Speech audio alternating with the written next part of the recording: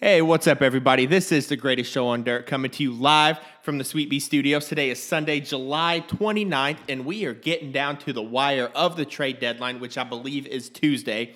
And my guest on the show, you'll remember him from a few months back, none other than John Roberts, the professor, our own greatest show on dirt MLB insider. Happy to have you on the show, John. How's it going? Hey, what's up, Keenan, man? I'm just excited. It's my favorite time of year. It's like Christmas without the snow and ice. That's exactly what it is. Like, all of a sudden, as soon as, Manny Machado got traded, all of a sudden, my phone is, inundated with these notifications about people going here and people going there. And one of the trades, I'm most excited about, which as soon as I knew we were talking on Twitter, I wanted to get you on the show because I had to know what you thought about this trade. The Chicago Cubs picked up Cole Hamels. 34-year-old lefty. He played in Texas with Yu Darvish for, I believe, a couple years. The last time he pitched at Wrigley was a no-hitter against the Cubs before he got traded from the Phillies. And I've got to know, what do you think of this move? I mean, obviously, I like the price because basically they picked him up for a guy that they were probably going to have to move off the 40-man roster anyways in Butler. And a prospect in Raleigh Lacy who shows, some interesting numbers, shows some good numbers, and is an interesting story, but he's not a top 30 prospect, at least not yet. And, in return, and a bunch of money, too, kicked into the deal. And in return, they got, at a bottom level, bottom return, I think that you got a consistent starter, and I think you got a consistent number of innings. I know that this feels reminiscent to Justin Verlander a year ago, and I know that those comparisons are out there. And I think that would be the absolute best outcome would be that this is like Justin Verlander 2.0, and the Cubs really catch lightning in a bottle, or Randy Johnson when he was traded to the Astros all those years ago, where they really just kind of caught a really good starter who was having a bit of a tough year, moved him into a situation where he was contending, and then just kind of everything kind of fit into place. I mean, we've seen that happen. We've read that story before. And I think that there's a chance, of course, with Cole Hamels that could happen. But if it doesn't happen, it doesn't mean that the trade was a bust, because I think what they really needed was somebody that Joe can run out there every 5 days and feel good about. Because, as a Cubs fan watching this team over the last several years, the offense is finally there, right? I mean, for year after year after year, we've seen them score runs and do things, but there's always been that but when it came to the lineup. And this year, I guess you could say there's a but with Anthony Rizzo, but I don't think any of us expect that Anthony's going to struggle the whole year. No. And then there's the injury question. So really, the lineup is there. And I think the rotation is what was holding this team back. Luckily the bullpen's been as good as it has been, but I think this rotation was really holding the team back, with the questions around Darvish and his health and really his effectiveness. And then the Chatwood, the whole Chatwood debacle. So I think at a very minimum level, Cole Hamels shores that up, right? I mean, I think you know what you're going to get. I don't think that you're going to get the Cole Hamels that we've seen the last 9 or 10 starts. And I think whatever he is, that's going to be better. I think that's going to be better than what they were getting out of Chatwood. So I think on that aspect of it, it's a win because they basically gave up nothing to do it. And then I also think the biggest part of it is the mental aspect for the players, because Cole Hamels is still a big name in this game. His history is his history. His past is his past. And he's bringing that to the locker room. And I think for everybody, that's going to be a shot in the arm. A lot like the Quintana trade was last year. Oh, yeah. A lot like the Aroldis Chapman trade was the year before. It's that shot in the arm to the rest of the locker room. Hey boys, we're here. We mean business, and this is what we're going to do. So I think it's a win-win-win-win because they didn't give much up to get him, and they were able to get enough of the salary paid down to where it doesn't put him in a limbo with the luxury tax where it would affect him in free agency next year. And honestly, with the way he's replacing a guy in the rotation who was walking nine guys every 9 innings. So I mean, honestly, if there's a downside to this, I don't see it. I don't know that it's going to be Justin Verlander-like or Randy Johnson-like, but I think that it's going to be – I think at the end of the day, we're going to look back at the end of the season and really see that trade as being something pivotal, because I think it is. Yeah, because I think the impact he'll have will be beyond the numbers. Like you had mentioned that you don't think we're going to get the Cole Hamels from like the last 9 or 10 starts. And I agree with that 100%. Like his home road splits are very drastic. Like you're talking like a 6.8 ERA on the road, or 6.8 on the home, and then like a 2.8 ERA on the road. But one of the things that you said that I like the most is the mental aspect with the players. You've got this Cubs team that historically – they always play good in the second half, and I think a lot of that has to do because you know as a player that Theo and Jed and Joe, they've got your back and they believe in you guys 100%. And, yeah, they didn't get him for a whole lot at all, which is awesome. But no matter what happens with this Cubs team, Theo and Jed just continue to go out and get guys. And the mental aspect, I think, not only can carry through with, like, as a whole – with the players in the dugout, but I always look at Yu Darvish as this very fragile situation because on a pure human being level, he's been through a ton of crap over the last like couple years. You're talking about having to go down with Tommy John. My impression of Yu Darvish is he is, and I know like a lot of the Chicago media has called him soft, that he can't handle the big market and those sorts of things, but he's been through so many things coming over from Japan to the U.S., and he's put all this pressure on himself because he wants to do the best. And I don't doubt his competitive nature whatsoever. But when your body I kind of thought about Yu Darvish to Ricky Williams when he was first drafted by like the New Orleans Saints and he got hurt early on. And Ricky was like this number 1 draft pick who was supposed to carry the franchise. And you're looking at Yu Darvish, who now comes into Chicago. Well, even rewind a few years back. He has to have Tommy John in Texas. Texas paid a lot of money for him, comes back, then gets traded to the Dodgers and fails the Dodgers in Game 3 and Game 7 of their World Series. And then on top of that, now comes to this Chicago Cubs team with, I can only imagine how much pressure he's feeling now because yet again, his body has betrayed him in the sense because he's having tricep problems. And then he's having to deal with all these mental aspects of, oh my gosh, like, can I do this? Because I know at one point before he was on the disabled list, Anthony Rizzo was like going out to the mound to talk to him like, hey, we know it's the 4th inning. Like, you can keep going through this. And part of it, I hope, is what Cole Hamels brings to this team is some sort of familiarity with Yu Darvish to where you can get back off the disabled list and have someone in his corner that's more familiar with him than what anybody in the Cubs clubhouse is because they were both in Texas for so long. I mean, honestly, like I look at Yu Darvish as being the potential of having the potential to be the biggest acquisition made at the deadline. Yeah. Because obviously we can look at the numbers and we can play the tape and we can see what's happened up to this point. And I don't think Yu has been right the majority of the year. And you could bring up the World Series, but it's easy to forget how he pitched up until that point. And it's like, and that's the key. If you can get that guy who pitched for the Dodgers the second half and then the first 2 series of the playoffs last year, the guy who pitched for the Dodgers, that Yu Darvish, you can win with that guy. And, but that is the ultimate lottery, right? Is which Yu Darvish are the Cubs going to get? And is he going to come back this year? Is he going to pitch? Is he going to pitch well? Is he going to be healthy? Is he going to be ready in the playoffs? Is he going to pitch well in the playoffs? None of us know this. And I think that's why the Hamels acquisition is all that more important because it's like buying yourself a Yu Darvish insurance policy. Oh, yeah. And not just for the rotation's sake, but for the bullpen's sake too, because when you have 2-3 guys in the rotation who aren't pitching out of the 5th inning or aren't pitching out of the 6th inning with regularity over the course of a 162-game season, that is taxing on a bullpen. Oh, yeah. And you see it every year. There's a bullpen like the Los Angeles Dodgers in 2016, a bullpen that pitches well all year round, all year long, and then just runs out of gas. I mean, we saw that in the NLCS in 2016 against the Cubs.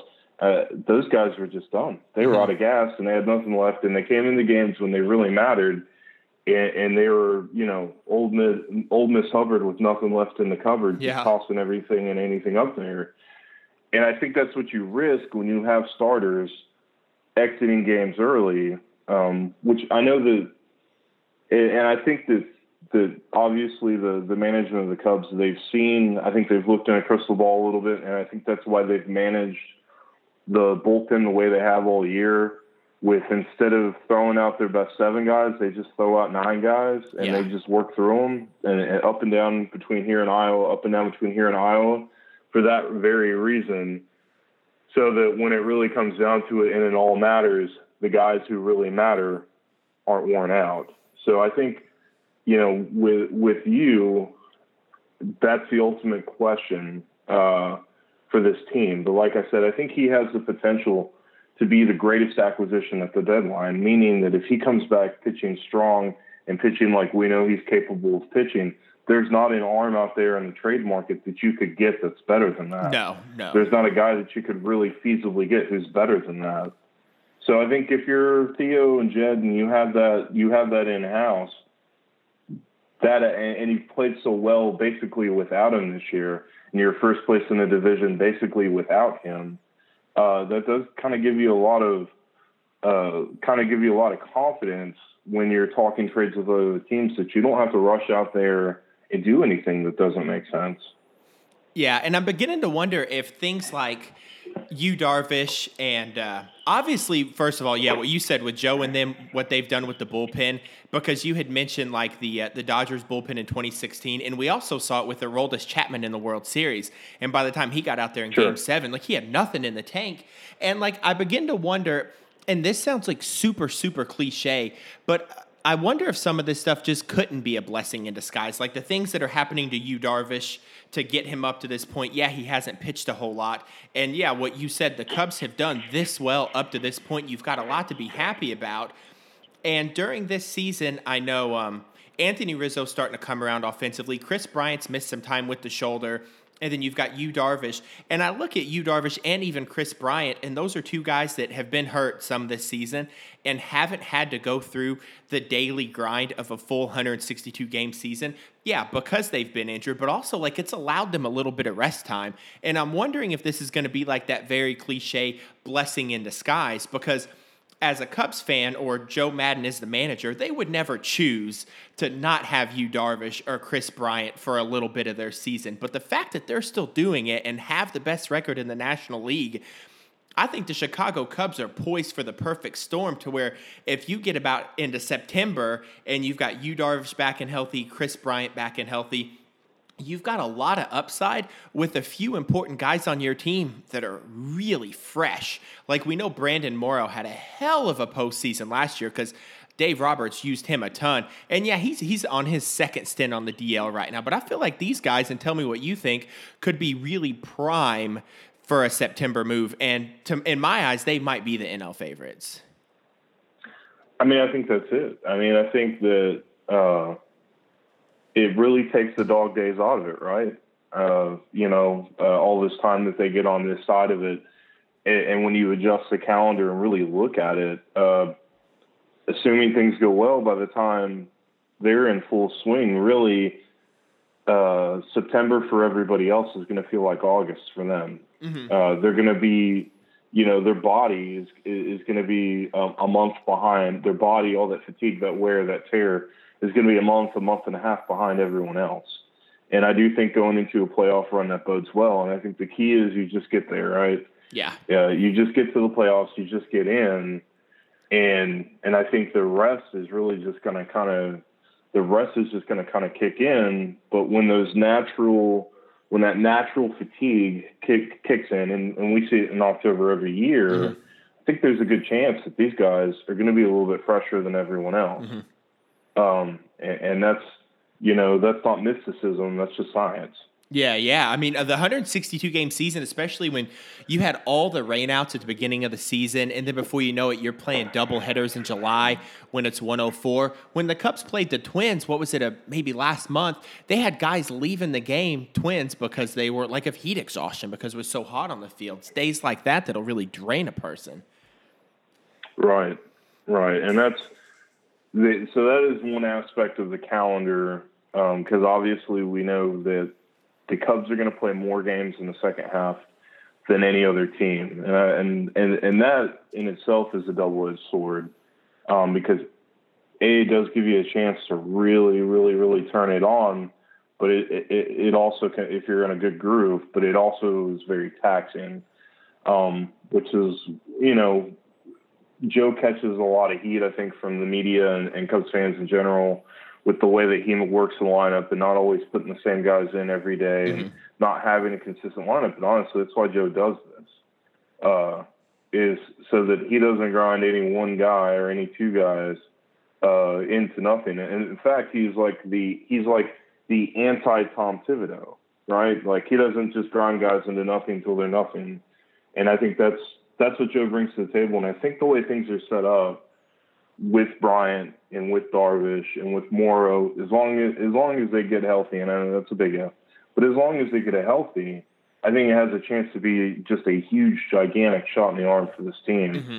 And I think that it says a lot about the team that they are where they are anyways without them. Yeah, because it's allowed like Kyle Schwarber to come out of his slump, have a productive season. Javi Baez is playing on a level we've never seen him offensively. And by God, Jason Hayward's hitting a baseball. He's going opposite field, and every time I see something go to left, it makes me so happy. And it's like you said, it may be a big if, but if those guys get healthy, all of Major League Baseball just better be on watch. Important question I have for you. Okay, so if Yu Darvish gets healthy, so let's say Yu Darvish is healthy and he's pitching by, let's say, the beginning of September or even mid-August. Let's just say he gets, let's say, 4 starts before the postseason were happening. And in those 4 starts, let's say that we don't really see a change in Yu Darvish, and Yu Darvish is still having the struggles with command, walking a little more guys than he should and giving up home runs. Is there any way that if you're even a little unsure of Yu Darvish on the Cubs management standpoint, that you go with a rotation of Lester Hendricks, Quintana, and Cole Hamels and leave Darvish out? Well, there's a lot of variables there. I think Cole Hamels is one of those variables because although I have confidence he's going to pitch well, he hasn't pitched well, for a couple months now. So if that comes down to your option between Hamels and Darvish and they're both not pitching well, I think you got to go with Darvish just because of the stuff at this point. So, I mean, there's variables, but the way I kind of look at it is, what if you paired you up with another starter, be it Quintana or maybe be it Hamels, with the idea of, I'm going to run one of you guys out for the first 5 innings, and then I hope to get at least 3 innings out of the next. So maybe you could start Hamels and let him pitch into the 5th, and then regardless, just know the 6th and 7th, the 6th, 7th, and 8th, you plan on running Darvish out there and letting him just give you what he's got for 3 innings. Kind of similar to what the Dodgers did with Maeda last year, where they moved him to the pen, but Dave Roberts had him pitch 2 and 3 innings, and they would usually align that in such a way in which he was falling behind maybe one of their weaker starters. And in that way, if things go south in the 1st or 2nd inning, you just roll them out there, and there you go. Yeah, I think that's a phenomenal idea. I actually thought about that. I think I was driving in the car, like something kind of close to what you had just said, because, if you've got guys like Quintana, or even I know Hendricks sometimes having a problem going that deep into games. If you pair those guys, then you end up giving guys like Morrow and Strop and all these valuable bullpen pieces this extra time. I think that is a phenomenal idea because, one, that could take some pressure off Yu Darvish, because if we know he's dealing with a little bit of the yips, he's going to come at that a little bit different, knowing, hey, I've only got to go 4 because my best bud Cole's going to pitch the back half of that. And we know Cole Hamels can do that, because I'm under the impression that he's, you got a guy that's a former NLCS and World Series MVP. He doesn't shy away from those big moments, and even said in his press conference after he became a Cub that's where he's most comfortable at. So Cole Hamels is coming in with the mentality of, you can put me in those situations. And yeah, you may have really just struck gold on that one to say that, hey, let's pair a couple starters, and maybe you pair a guy like Yu Darvish who could start the game, and then you bring in a guy like Cole Hamels to start like the 5th inning or something. And even though that's not an ideal spot for a starter, I believe you could put Cole Hamels in that position, because I think he's got the guts and he's got the experience and the versatility, because he's been in these heavy postseason situations where you could do that to him.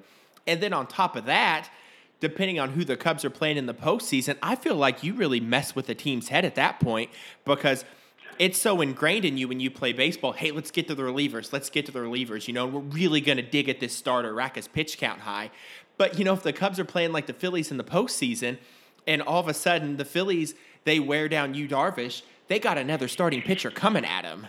And then on top of that, you might end up with a fresh Brandon Morrow who's going to throw 100 and close out the 9th, and Pedro Strop or Dunsing, who are pretty good relievers. I love the idea, and I would not be surprised if Joe Maddon did it. Yeah, I mean, and just imagine if you have a team like the Dodgers where they've got so many left-handed hitters, and they just put them one in a line, and they go from facing, Hendricks or facing Darvish to all of a sudden having to face Cole Hamels. Oh, yeah. Coming from the other side with a totally different look, with totally different stuff. And they can't, you can't just double switch your way out of it, because you're not talking about one reliever. You're talking about a guy that's going to pitch multiple innings. Yeah. So literally, you could turn a lineup on its head. Absolutely, because the names you've got, like, we know what Yu Darvish can do. We've seen Cole Hamels' road numbers this season. You've got John Lester, who I think his regular season's been pretty good, obviously. But no matter what, like, I love John Lester in the postseason. I always compare him to the Undertaker. Whoa. Like, I've always got to put wrestling analogies in there. And John Lester in the postseason is like John Wayne in the Wild West. Like, he's just always gunning and getting the job done.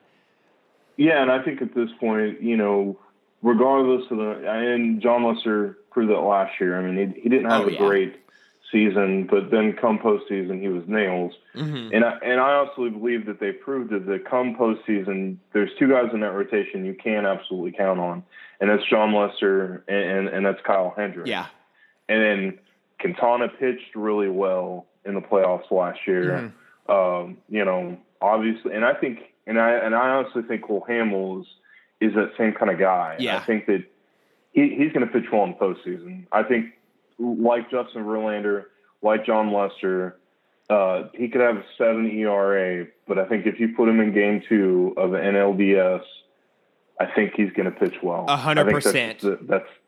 That's his makeup, and I think back to the Hamels thing. I think above and beyond all else, that is what they acquired. So, and it gives them it gives them endless options with what they want to do in the postseason. And I think that it just goes a long way towards getting there. But I think that, Yu Darvish out of the bullpen could be one heck of a weapon. Yeah. A lot like Kenta Maeda was, last year for the Dodgers. Yeah, I think the Red Sox did that with David Price too, and he was throwing money. Right. To just give him an inning or two and just let him go up there and toss it, and not worry about if he's throwing enough curveballs, and not worry about if he's going to have enough stamina to last because of the triceps, the arm, and everything else. Just say, hey, Buckaroo, go up there and give us 40 pitches, your best 40, and see where it gets you. Yeah. I think that really could be something beneficial to both Darvish and the Cubs. Yeah, because it just gives, Yu Darvish a way to get out of that rut he's got in his head. And, yeah, the versatility and the depth of this, if your playoff starters were – and if you were to do what you said and to pair these starters together, you've got Darvish, Cole, John Lester and Kyle Hendricks. But then, yeah, like you said, you've still got Jose Quintana, who pitched good in the postseason. And then you've got Tyler Chatwood, who is the weirdest pitcher I've ever seen in my life. So when I went to Wrigley a few months ago, I watched him pitch, and he would go against one batter, and you would look at his stuff and go, "Holy crap! Like that kid is on." And then he'd walk the next guy on 4 pitches. He's I don't know what to think of him. He's a poor man's Jake Arrieta. I guess he is, because I remember when Jake Arrieta had problems walking guys. It was awful.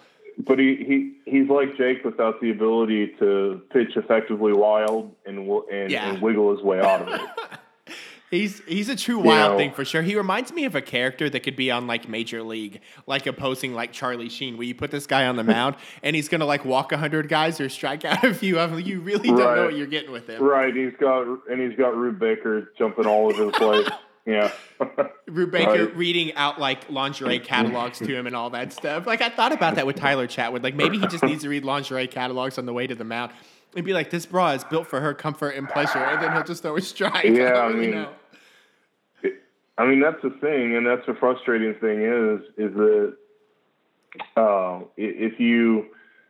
saw the stat, and I'm trying to remember how it was laid out, but basically if you took out innings in which Tyler Chatwood walked one or more batters, his ERA is like 121. Get out of here. So when he doesn't, right, yeah. I mean, when he's throwing strikes, he's elite. Mm-hmm. And the thing is, his stuff is good, but it's not like the kind of stuff that's like, I control it or I can. It's not like he has such ridiculous movement that it goes where it goes. I think all of that is, I think part of it's in his head, and I think the other part of it is just mechanically. I don't think he repeats his delivery. Mm-hmm. He doesn't repeat his delivery over and over and over again. And if he did, he'd be a much more effective pitcher. But with that said, it's a heck of a weapon to bring out of a bullpen. Yeah. And I think if he can get his confidence back doing that 1 or 2 innings at a time, because when you looked at the roster crunch and you looked at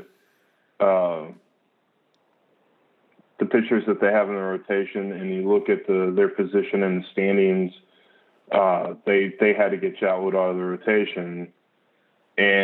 But I also think that he was the guy most likely to go to the pen and have a lot of success. Yeah. Because Mike Montgomery, as good as Montgomery is, I think all of us can agree he's much better. He's much better as a starter than he is out of the pen.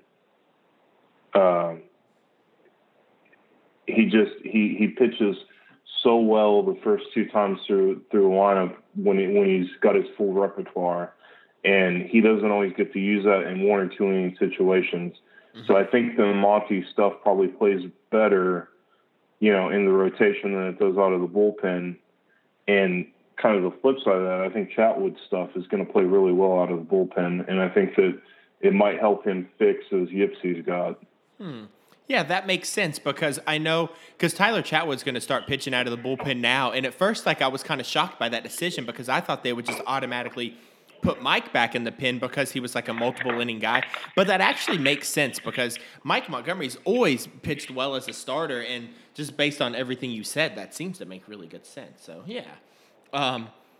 Okay, next on the list, Jacob deGrom. So, outside of the Cole Hamels deal, you've got the Boston Red Sox picked up Nathan Eovaldi, 2 Tommy John, guy throws 100, and the Yankees got J. Happ.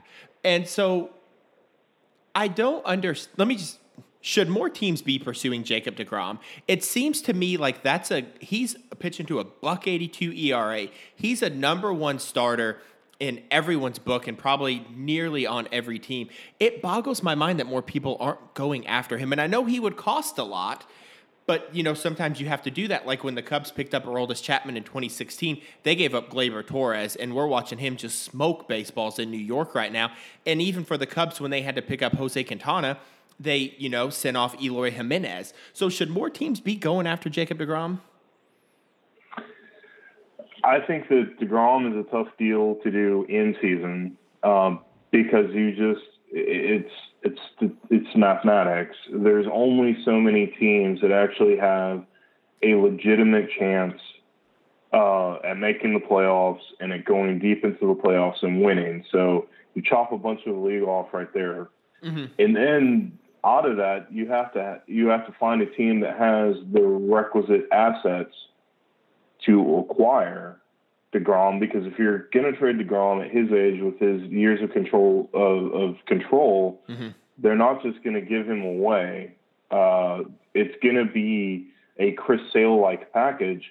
And how many teams out there need a starting pitcher, are in the mix to get a playoff spot and have a Chris Sale package to give up? I can't think of one. I mean, because the Phillies or the Braves, they're not going to trade him in division. The Mets aren't going to trade Jacob deGrom with all this. Maybe if he was a rental, they would. Yeah. But with all these years of control, they're not going to trade him in division. And that's a moot point anyways, because the Phillies or Braves aren't going to give up that quote-unquote Gleyber Torres, Eloy Jimenez, Moncada Kopech type package to a rival in the divisions, because they get Jacob deGrom, but then they're going to get 3 or 4 guys on the Mets that are going to kill him year in and year out. Yeah. So that deal's not going to happen in division. So then what? I mean, maybe the Dodgers. But the Dodgers always get talked about these big acquisitions. But when you really look at it, if they do these big acquisitions, it's always the ones that cost them less. It was Darvish last year and Machado this year, where you're still giving up pieces, but you're not giving up a lot of pieces because of the control. So I don't think the Dodgers are going to do that deal, and I don't think the Red Sox or anybody else, aside from maybe the Yankees, have enough to get it done. And I don't think Brian Cashman's going to do that deal because he's been able basically to get all these great pieces the last couple of weeks, and he hasn't given up a single guy who had a chance at being a Yankee in 2019 or 2020 or 2021 anyways. But so I just don't see it. I just don't see that there's an actual team that exists right now that has a deGrom package, that has a motivation to get deGrom, that can do it. I just don't think that team exists. I think it is a Chris Sale situation. I think it's a deal that if it does happen, you see it happen at the winter meetings. But then with that said, when was the last time have you ever seen the Mets go into a winter meeting selling? And as long as they have Noah Syndergaard and Jacob deGrom, I don't think they're going to sell. Because, honestly, too, if you're going to trade one, you better trade both. Because at that point, you're just doing a complete rebuild. You're tearing it down. And I don't see Sandy Alderson doing that. And I don't see the Mets doing that. I think that the deGrom talk is a lot of fun. But I would be very surprised if he actually gets moved. I'm sure there's plenty of teams that are interested. I just don't think there's anybody who can afford him. Yeah, that makes perfect sense because it sounds like, based on what you just said, like the Mets would be selling themselves short because they would be cutting the market down for deGrom if they traded him during season. But like with the Chris Sale situation, because all the studs that the White Sox got back, if the Mets, it sounds like what you said, that if they wait till the offseason, they would open up their market a ton and could really pull a pretty penny for these guys.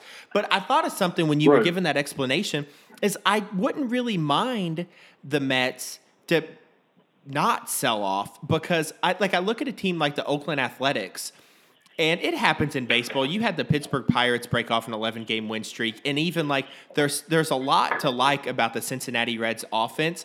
With this day and age, based on advanced analytics and things like that, I still think the Mets, with a starting rotation of Syndergaard, deGrom, Zach Wheeler, and Steven Matz, if you've got 4 guys you can rely on to start with a little bit of Seattle Mariners, Oakland Athletic-esque tweaking, hell, they could be in the run for a playoff spot next season easily if you've got that starting rotation to fall back on. Sure, if they do stop doing dumb things like signing washed-up outfielders. Yeah, Jonas Cespedes, poor guy, having double heel surgery. Yeah, well, or Jay Bruce. Jay Bruce, we can... Yeah, I mean, or even Curtis Granderson before him. I mean, they've got what you would call a track record. Yeah. But yeah, I mean, I think that because when you look at that division, I mean, obviously the Braves are really good and the Phillies are really good, but they're also really young. Yeah. And the Braves don't have the requisite starting pitching, and the Phillies are kind of, I mean, they're kind of a mix between the two. I mean, they've got an okay lineup and an okay rotation, but they're not great. They're not great on either side of the lineup card. So, and if the Nationals lose out on Bryce Harper in free agency, I think the complexion of the Nationals is going to change a lot. And I could see the Mets trading off Reynolds. I could see the Mets making moves for some of their bullpen arms like Blevins, and they've already moved Familia and Cabrera, and then Cabrera, the infielder. I mean, they've made those moves, and I think they'll continue to make those moves. But with Noah Syndergaard and Jacob deGrom, they're not free agents. You've got years of control, and they're worth, whether it's while you're trying to contend or it's at the winter meetings next year, they're worth more to you now, or they're worth more to you then than they're worth to you now. Yep.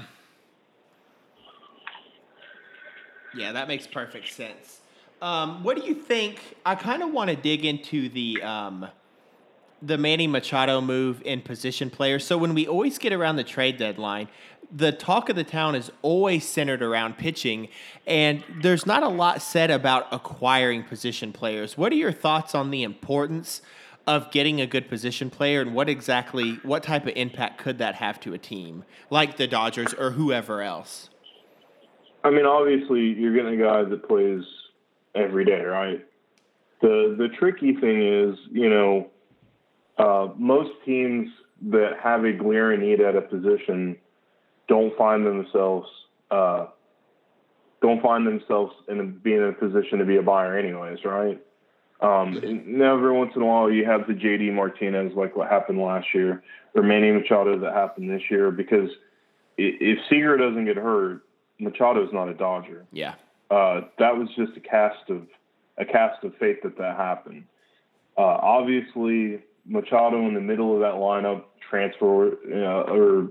it transforms that lineup kind of a lot like Manny did, like Manny Ramirez did years ago when he became Manny Wood. The lineup was pretty good to begin with, and then when you slap Manny in the middle of it, it just transformed that lineup. And I think that Manny Machado has the chance of doing that this year, being Manny Wood 2.0.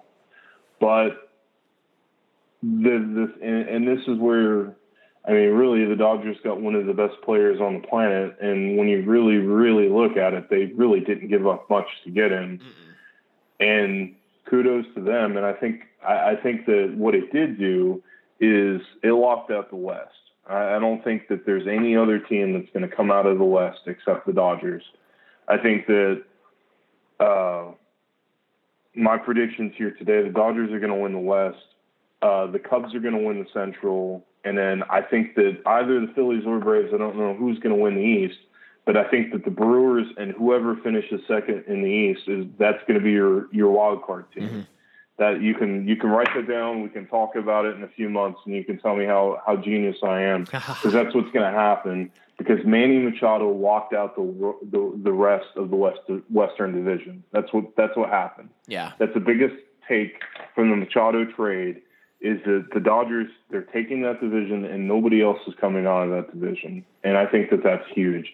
And when you look at other bats that are available, that may be available, there's not another Machado. There's not another Machado. There's not another impact bat like that. There's murmurs about Bryce Harper, but I just don't think that's going to happen. I don't think they're going to trade him. So, I mean, I think that it's one of those situations, you need 7 guys in the bullpen or 8 guys in the bullpen, and you need 5 guys in the rotation, but you only need 1 shortstop. And that's why those deals don't always happen every year. And I think that's why when they do happen, we can really look at them and take that in like, okay, that's our one this year. JD Martinez was our one last year. Manny Machado is our one this year. and I think you can take it at that. Yeah, as long as Manny 2.0 stays the hell away from the Chicago Cubs, we'll have a pretty good postseason. You bring up the Washington Nationals, and like there have been rumors, and mostly like it's written in like articles and all this other stuff about the Nationals possibly being sellers.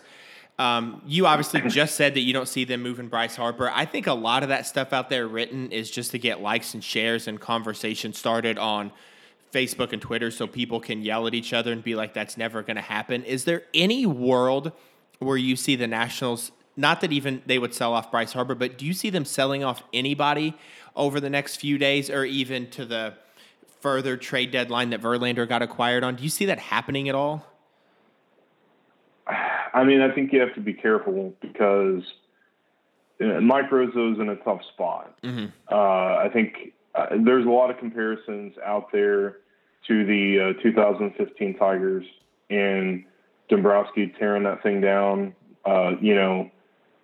They had been competitive for several years before that. They had been to the World Series. They had been to the ALCS, and they had a great nucleus of players. And then it was just apparent that they were running out of gas. And Dave Dombrowski went out, and the first thing he tried to do, because they were middling too. I mean, they were in that 52 and 50 or 51 and 50 kind of, a few games out of first, a few games out of the wild card. And the first thing Dombrowski did was try to go out and acquire. He went and he tried to fix his team. And what he soon there realized is he didn't have anything to fix his team with. The minor leagues were barren. So then you realize, well, we're not going anywhere the way this thing is, and I don't have what I need down there to make this thing better, and this thing's only going to get worse because I don't have anything down in the minor leagues to come up and replace what's up here anyways. So he made that decision. Ultimately, I feel like that was the right decision, but it did get Dave Dombrowski fired. Mm-hmm. It got him ran out of Detroit on a rail. And I think that Mike Rizzo faces the same sort of thing. The only difference is that fundamentally, this team is not old. They're still pretty young, and the stars that they have are fundamentally young in baseball terms. And with the exception of Daniel Murphy and Bryce Harper, their best players are locked in for several years after this one.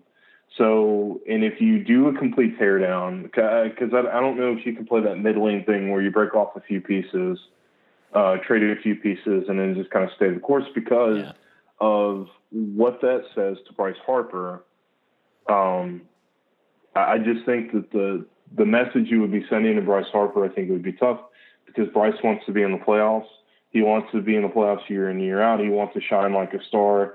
He wants to get that strikeout in the end of the Cubs series. He wants to get that back. He wants to have his chance back in the playoffs. And you can't do that if you don't get there because the whole thing gets torn down around you. And I just don't see Bryce Harper for 2 months being motivated, coming to the park, playing with a bunch of AAA guys because Rizzo tore down the whole thing around him. So I think if you decide to do that, then you might as well trade Bryce Harper because you're going to kiss him goodbye anyways. Yeah, because he's going to be so pissed he's not going to come back. Right. So I guess that's where it is. If you decide that that's what you want, and I guess that's what it really boils down to, right? Your confidence in your ability to bring Bryce Harper back. If you think that he's gone regardless, you might as well trade him and anything else because if Bryce Harper leaves Washington, you're done anyways. I mean, sure, you've got Max Scherzer and you've got Steven Strasburg, but the rest of it, I mean, what are you going to do? They do have Robles coming up, but that's a tough spot for Washington. It's a tough spot for Rizzo. I'm glad that I'm not him, but I think that that's what it all boils down to. And unfortunately, I think you're going to get them. I think they're going to find themselves kind of stuck in a situation where they're neither here nor there, kind of like the Kansas City Royals were last year. Mm-hmm. And it's easy to look back and, in hindsight and say, well, they should have done this and they should have done that. But they wanted to bring those guys back. And they knew that if they started trading off pieces and making major deals, that wasn't going to happen. But the difference between the Royals and the Nationals is that the Nationals have Max Scherzer, they have Steven Strasburg when he's healthy, and the Royals have Jason Vargas. So you know, with Rizzo, I think the best thing that could happen is if something were to happen and Bryce Harper got hurt between now and the end of August, when they can still make trades after the deadline, when they can still make waiver trades. If Bryce Harper were to spend some time on the DL, then it's really easy, right? Yeah. Well, Harper's on the DL. You trade Murphy, you trade Matt Adams, you trade Kelvin Herrera, you trade Ryan Matson, you just tear the whole thing down. And then nobody, and Gio Gonzalez, anything else.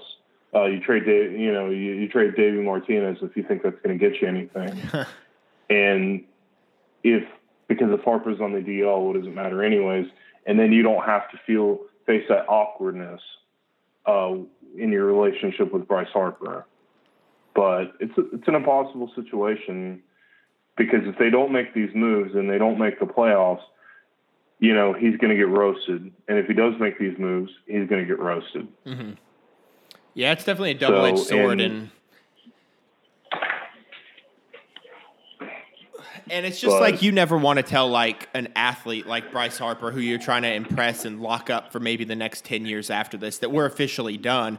Because as it sits right now, the Nationals are about 6 games back, and the 2 teams in front of them are pretty young teams, obviously, in the Braves and in the Phillies. And all it would take is a losing streak from one of those guys and a pretty decent winning streak for the Nationals, who still have the pieces there, right? So Zimmerman's back in the lineup. Daniel Murphy's hopefully starting to come around because he missed a big chunk of this season. I love Adam Eaton as a teammate, as an athlete, as a hitter.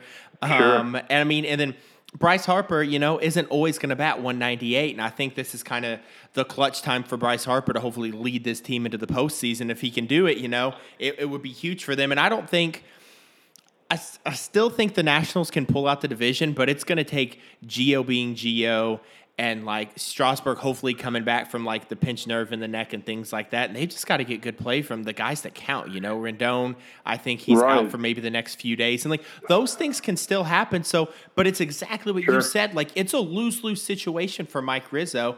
And I guess the best thing that could happen is either they win the division or Bryce Harper gets hurt, because I'm still completely bumfuzzled by how this team is still 52-52. Like, I just don't get it. Coming into this season, I thought they were going to take the National League and go to the World Series, because I just thought that the experience they had as a team, getting guys like Eaton back for a full season, and I was like, there's too many good things happening here. But then Howie Kendrick gets hurt, and just life happens to guys, and you know, people end up getting injured. But yeah, I don't think I would ever sell if I were Rizzo, because that might, like, if he's damned if he doesn't, damned if he does. Like, the best thing he can do, if you're right now, it's not the worst situation to be in when you've got Zimmerman back, Murphy hopefully starting to hit a stride, Rendon should be back soon, and if Strasburg can start being Strasburg and stay healthy, you're 6 games out, and the 2 teams are ahead of you weren't expected to be much at the beginning of this season, and they're a young team. They do not have this down the stretch August, September experience that the Nationals have. Right, and I don't think the Braves have the pitching, and I think you're starting to see that show. And, you know, yeah, there's the Phillies, but, I mean, even it always ends up going back to the Cubs with me, but you look at the Cubs at the break last year, I think they were out of the division 5 games. Yeah, 5 or 5.5. It was something big. And then they went on a run because the talent was there. And that's the beautiful thing about baseball, is that statistically it all comes out in the wash. A player can have the best first half they've ever had, and at the end of the year you look at the card and they hit the same they did the year before. Or flip that, they can have the worst year they ever had in the first half, but then by the end of the year you look at their numbers and they had pretty much the same year they had the year before. Mm-hmm. That's the beautiful thing about baseball, is it all comes out in the wash. And actually, sitting here thinking about it, if I'm Mike Rizzo, why not just go out and get you a guy? Why don't you go get you some pieces, actually make some acquisitions that aren't going to cost you much, but that could have a huge benefit to your team as a whole, and really the psyche of your team. Go out and get Matt Harvey. Go out and get Adam Jones. Go out and get some of these guys who we know are going to be moved, that aren't going to cost you an arm and a leg, and if anything else, make that team deeper and make it more likely that they can go on a run if the Phillies and the Braves start to stumble. Yeah, 100%, because you mentioned veterans like Matt Harvey and Adam Jones who would thrive under that. Like obviously we've seen Matt Harvey pitch well in the postseason. I remember just watching Adam Jones in the World Baseball Classic, and he's obviously not having a season to write home about this year. But change of scenery is real, and you get a good competitor and put them in a situation where they can thrive, because it's like what you said. There's a lot of beauty in baseball, a lot of good storylines that are unfolding. And September baseball, it ain't July baseball. And you really find out who the winners are at the end of the year, because so many times, like you mentioned the Cubs run of last year, and there are years where these things happen where you've got teams come out of nowhere and all of a sudden they make a wild card like the Cardinals and the Giants, and before you know it, they're celebrating a World Series victory, because that's what counts. It's that September ball that counts. And I think that's a great idea to add some guys like that who you can get for low cost, but who might just be worth more than the sum of those parts and really perform well. Right. Yeah. I mean, and also too, the message that sends Bryce Harper is like, hey guy, we believe in you. We believe in you. And we believe in this team that we've put around you. And when everybody said we should sell, we added to it. When everybody said we should sell, we added to it. Mm-hmm. And it's on you, big boy. Get us there. Yep, I think that, I think that could be that thing that turns the season around. And there's guys out there like that to be had. There aren't a lot of mega blockbuster deals to be made, but man, there's a ton of Adam Jones and Matt Harvey's on the market right now. Mm-hmm. And looking at these trades that have happened, you get them really reasonable, and I honestly think the Nationals probably will do that now that I really think it through. And speaking of, you'd mentioned the Royals a little bit ago. Mike Moustakas. So we're going to jump back into some NL Central. So the Mike Moustakas trade, he is now a Milwaukee Brewer as of, I think, a couple days ago. I haven't watched him play yet. What do you think of that trade? What do you got on it? I mean, Milwaukee, obviously, this is, they're trying not to repeat last year where they just fell out of things, and they're trying to be aggressive, and you got to give them credit for that. The Moustakas thing is puzzling to me because of the package that they gave up.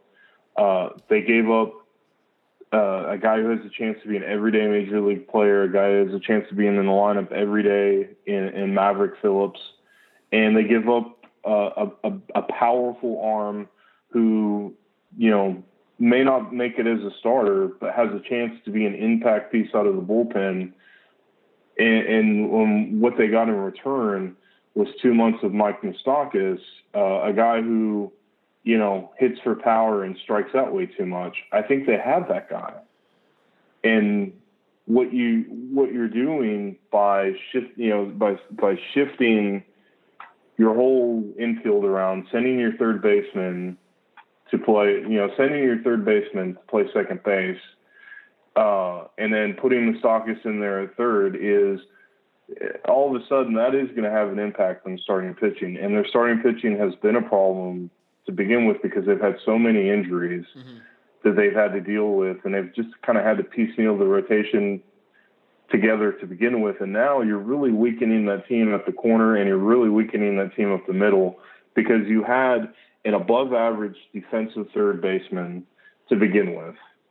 And now you move him to second base where he's going to be a below average defensive second baseman. And then you plug third base with I think we can honestly say Mike Moustakas defensively is a below average third baseman. So now you have defensive liabilities at two positions in your infield. And what you gain is Mike Moustakas' power, but I don't know that your benefit, as far as when you talk about wins and losses and the overall game impact, I don't know that your benefit is that much greater. And, oh, yeah, by the way, you gave up two really good pieces to do that. And the flip side of it is second base was a problem. Second base has been a problem. You could have went to the Marlins and got Starlin Castro for a bag of chips and not given up anything.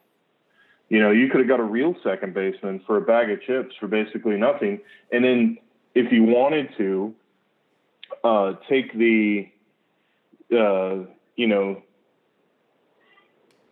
take the Moustakas package and add a couple pieces to that and go get a real starting pitcher. But now I don't see the pitcher coming. If they do something, I think it's going to be like Matt Harvey. And behind that pitcher, they've just weakened the defense. So unless there's something here that I'm not seeing, I think it was a bold move and a dumb move. And when you see teams like the Cubs and like the Yankees who are out there making deals right now, and they're getting good players, and they're getting players who are going to be impactful, and they're giving up nothing to get them, and then you see the Brewers basically give up everything, or not everything, but give up a pretty sizable package to get 2 months of Mike Moustakas, it just kind of leaves me scratching my head. Yeah, I'm completely confused. It's like they're straddling the fence. It's almost reminiscent of like what their offseason was. Like they could have easily like at the price that starting pitchers were going for, because that's obviously sounds like a need of theirs. When you had Jake Arrieta just signed for 3 years at $75 million, I think he possibly could have thrived pitching for the Milwaukee Brewers, because to me he's definitely a competition guy, and he knew that the Chicago Cubs really didn't want him because they had, kind of wanted to go the Yu Darvish route. And Jake Arrieta is a competitor. I mean, obviously 2014, 2015 Arrieta is like just not going to be there anymore. But from like a beyond the number standpoint, I liked Arrieta going to Milwaukee, but the Brewers' whole offseason, they didn't really go after what they needed, which seemed to be starting pitching, because you had like Jimmy Nelson who was hurt, and like you've got guys like Chase Anderson. They've been throwing even Brent Suter, who's like normally a bullpen guy, and that's obviously a lacking point of them.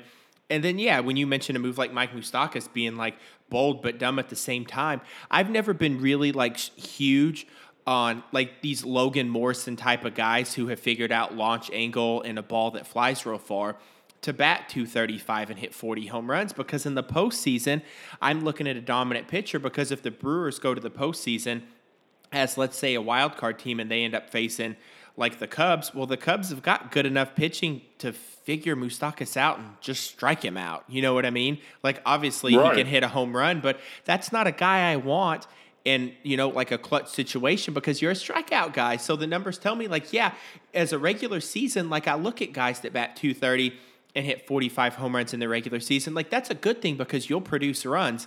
But then when we get to these winner-take-all games and I need you up to bat because I got a guy on second with 2 outs, that changes everything now, and I don't like it at all. Well, and could you, if you wanted that guy, could Joey Gallo not have been had for less? Yeah, exactly. I mean, like those guys are out there. I mean, and it just, because I'm looking at their depth chart right now, their infield defense is so bad. With Moustakas and Arcia, which I think Arcia is what he is. He's a confident, capable shortstop, but in the defensive run save category, he's not a showstopper. And Travis Shaw now is playing second base. He's not a second baseman. Travis Shaw's playing second base? Yeah, that's what Holy they did. That's what I'm saying. Crap. That's my whole point of how they've weakened this team by putting Moustakas on the court. Instead of filling second base, which was their need, they took a third baseman, moved him to second base, and now they've made third base weak defensively with Moustakas, and they've made second base weak defensively. They made themselves weak up the middle, and all they get in exchange for it is a little bump in OPS. But at the end of the day, Moustakas is a guy who's out there. Like I said, I mean, they could have went 100 different routes and got an actual second baseman and given up less, and then used the package that they used on Moustakas to go get a real pitcher, but they didn't do that. And I mean, I'm thankful they didn't do that, but it does leave me kind of puzzled. It's odd. I mean, because look, just right now, like I said, they could have had Starlin Castro for nothing. I mean, the Marlins would have been happy to pay the freight on that because they had to take Castro back just for money reasons in the offseason. But right now, Starlin Castro He's got 336 OBP. He's hitting 287. He's got 8 home runs. He's got 40 RBIs. And basically his defensive run save or his defensive WAR, he's a wash. So, and he's actually a second baseman. Yeah. And you have to have good defense in those situations because we'll go back and talk about the Cubs again, but that 2016 Chicago Cubs team was an historically great defense. And you can't, now that you need to be in a league where you got to keep the ball out of the air and do your best to force ground balls, you got to have guys behind you to field it. And if that's not happening, then you're not going to go far. You can't. No. I mean, and it just seems awful rich for Mike Moustakas, for 2 months of Mike Moustakas. Yeah. It just seems awful rich to me. I think that if they would have just played it a little bit slower and played it a little bit more cool, I think they could have went out there and made 2 trades with what they gave up to make 1. Mm-hmm. And came away with a pitcher and a second baseman, which is what they would have needed. Right, exactly. All right, and back to the NL Central. So we talked about earlier what the Cubs did, and I'm real curious, what else are the Cubs going to do? What do you expect them to do possibly over the next few days? Well, Theo has a track record, right? On deadline day, he always acquires a reliever.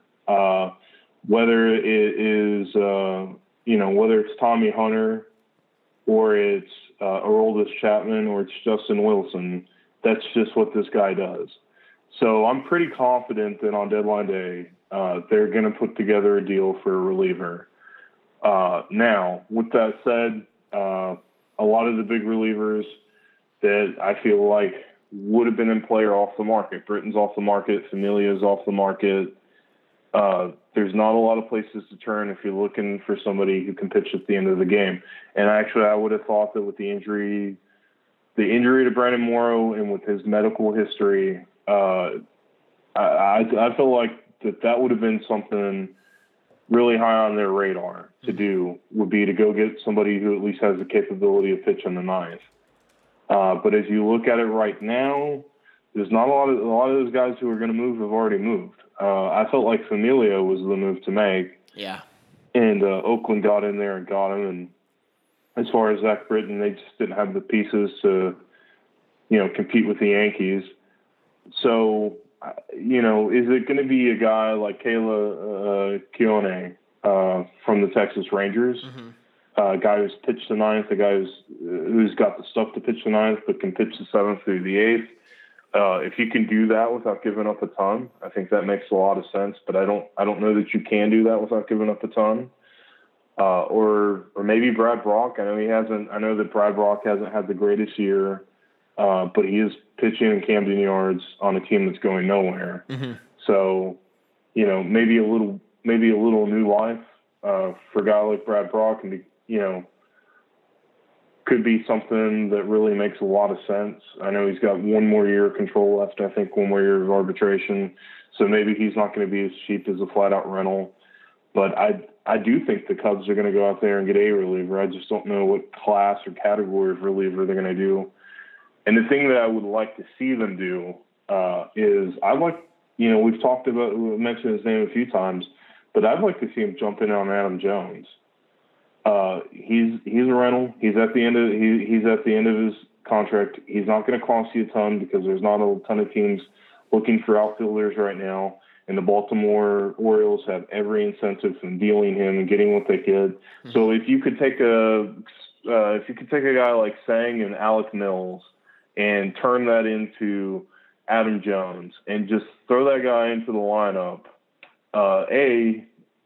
even though he's an outfielder, he gives you insurance with Chris Bryant's situation, because if you had to in the long term, if Chris or even Russell with this thumb thing that's going on, if Javi has to shift and play shortstop or third base, then you can that frees up the outfield to bring in Ian Happ or Ben Zobrist to play second base long term, and you don't have to run Kyle Schwarber in there day in, day out. You can still allow Joe to pick the best situations for Kyle to hit and the best situations for Ian Happ to hit to where he can kind of get the best out of those guys.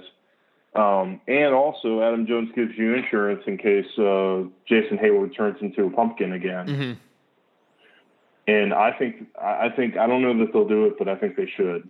Yeah, that Adam Jones is good stuff because it seems like with guys having these little nagging injuries, and if someone were to go down, that still allows Joe to coach like he wants to, moving guys around, giving guys time off, because that seems to be, I mean that's his thing, and a lot of that is what makes the Chicago Cubs team so good is how versatile it is. So to maintain that with a guy like Adam Jones who can be had for a really low cost, who right now isn't playing that great this year, provides a lot more value than what the numbers would suggest based on what you said, just because it still allows Joe to coach with that versatility, and that's where the Cubs thrive. So I love that idea, man. That's awesome. Yeah, I mean, with this team, too, I mean, honestly, they only have two true outfielders in Almora and Hayward. Yeah. All the guys they run in left field are infielders or catchers, or even, I mean, Schwarber's really a Schwarber DH and Happ, yeah, who has he to play is. left field. You know, I mean, so every guy they're running out there in left field isn't a true outfielder. Yeah. So in the playoffs, you're going to find yourself having someone at the end of the game playing left field who's not a left fielder. Yep, and you need that left fielder. That makes me always think of Mark Burley's perfect game, where Ozzie Guillen put Dwayne, I don't remember his name, but you know the catch I'm talking about, where he made that perfect game-saving catch for Mark Burley. Right. It's stuff like that where just what you said, man, late in the game, you've got to have that defense in a 1-2 run game when you've got your closer in. So, I mean, if you're able to take, if you're able to just pop Adam Jones up there and left next to Almora and Jason Hayward, it's a great defensive alignment in the outfield, particularly in Wrigley. And that's the other benefit, because people talk about how hard it is to play the outfield in Wrigley. Well, dimensionally, the outfield in Camden Yards is very similar. So, I mean, I honestly, and I think you can get them. I don't think they're going to have to touch the top 10 of their prospects in their system to get him. And I actually think you could probably get him for a few spare parts, like an Alec Mills or a Sang, or, maybe Dylan Maples. You don't want to have to do that, but if you had to, and if it made it work, it makes it work. But I think it just, and like I said, it just gives you insurance if some of your infielders actually have to play infield because of injuries. I mean, because as great as Tommy La Stella and David Bodie have been, you don't want to run those guys out there day in, day out in the lineup every day. It just gives you insurance, and it allows you, as far as your defensive alignment, that when the crunch time happens, you know that you've got your best defensive alignment in the outfield out there. Like I said, I mean, I haven't heard any rumors at all. I mean, that's just completely out of the imagination of John Roberts. But I do think that that's something that they should do. And maybe if you had to spice the deal up a little bit and you could swing Brad Brock, whose value is going to be down a little bit because he struggled this year, and Adam Jones, whose value is down because he's on the way out. If you had to spice that offer up a little bit and you're able to get Adam Jones and Brad Brock, and you're one-stop shop and you're done. I think that could have a huge impact as the season goes on, but even bigger, I think it have an even bigger impact in October and in November. Yeah, that sounds like good stuff, and we'll find a lot of that out, I think, maybe in the next couple days, so we'll see what kind of moves that Theo Epstein does. And I think, John, what you said, we're going to have to do this again. We're going to have to record Tuesday evening or Wednesday or something to really go over what is going to happen at the end of this thing. And the perfect analogy you said was like it was Christmas without the snow, because you just never know when a gift wrap notification is going to pop up on your phone that tell you so-and-so went to this team. It is Christmas in July, the best time of the year. John, it was awesome to have you on the show, man. Yeah, I mean, I think as a Cubs fan, you look back and sometimes you find Aroldis Chapman under the tree, or sometimes you find Nomar Garciaparra under the tree, and that's like that great toy that you're excited to get, and then you play with it and you find out it's junk. Yeah, give us the Red Ryder BB gun, and we'll try not to shoot our eyes out. Right. Or sometimes you end up with Tommy Hunter under the tree, and you're like, oh Lord, who was the starting pitcher they got back in 2015 at the deadline? Dan Herring. Or you end up with Dan Herring at the end. You end up with Dan Herring in the bottom of the tree, and you're like, "What? You got me socks? You got me socks?" Yes. So we're gonna see. I mean, is Theo gonna give us a Red Ryder, or is he gonna give us socks? Let's hope for the Red Ryder, man. I'll shoot my eye out. I don't care. Let's bring the heat on. Dude, I'd be happy with an Etch-a-Sketch. Absolutely. Seriously, I'd be happy with an Etch-a-Sketch. That's right. All right, John, well, I'll let you go. Find John Roberts on Twitter at HeyTweetJohn for all of the super insightful, just really baseball stuff that you probably won't read anywhere, just like the Adam Jones take. I think that's I think it's a phenomenal idea, and we'll see what happens over the next couple of days. But, John, it was awesome to talk to you, man, and thanks for being on the show. As always, man. Thanks.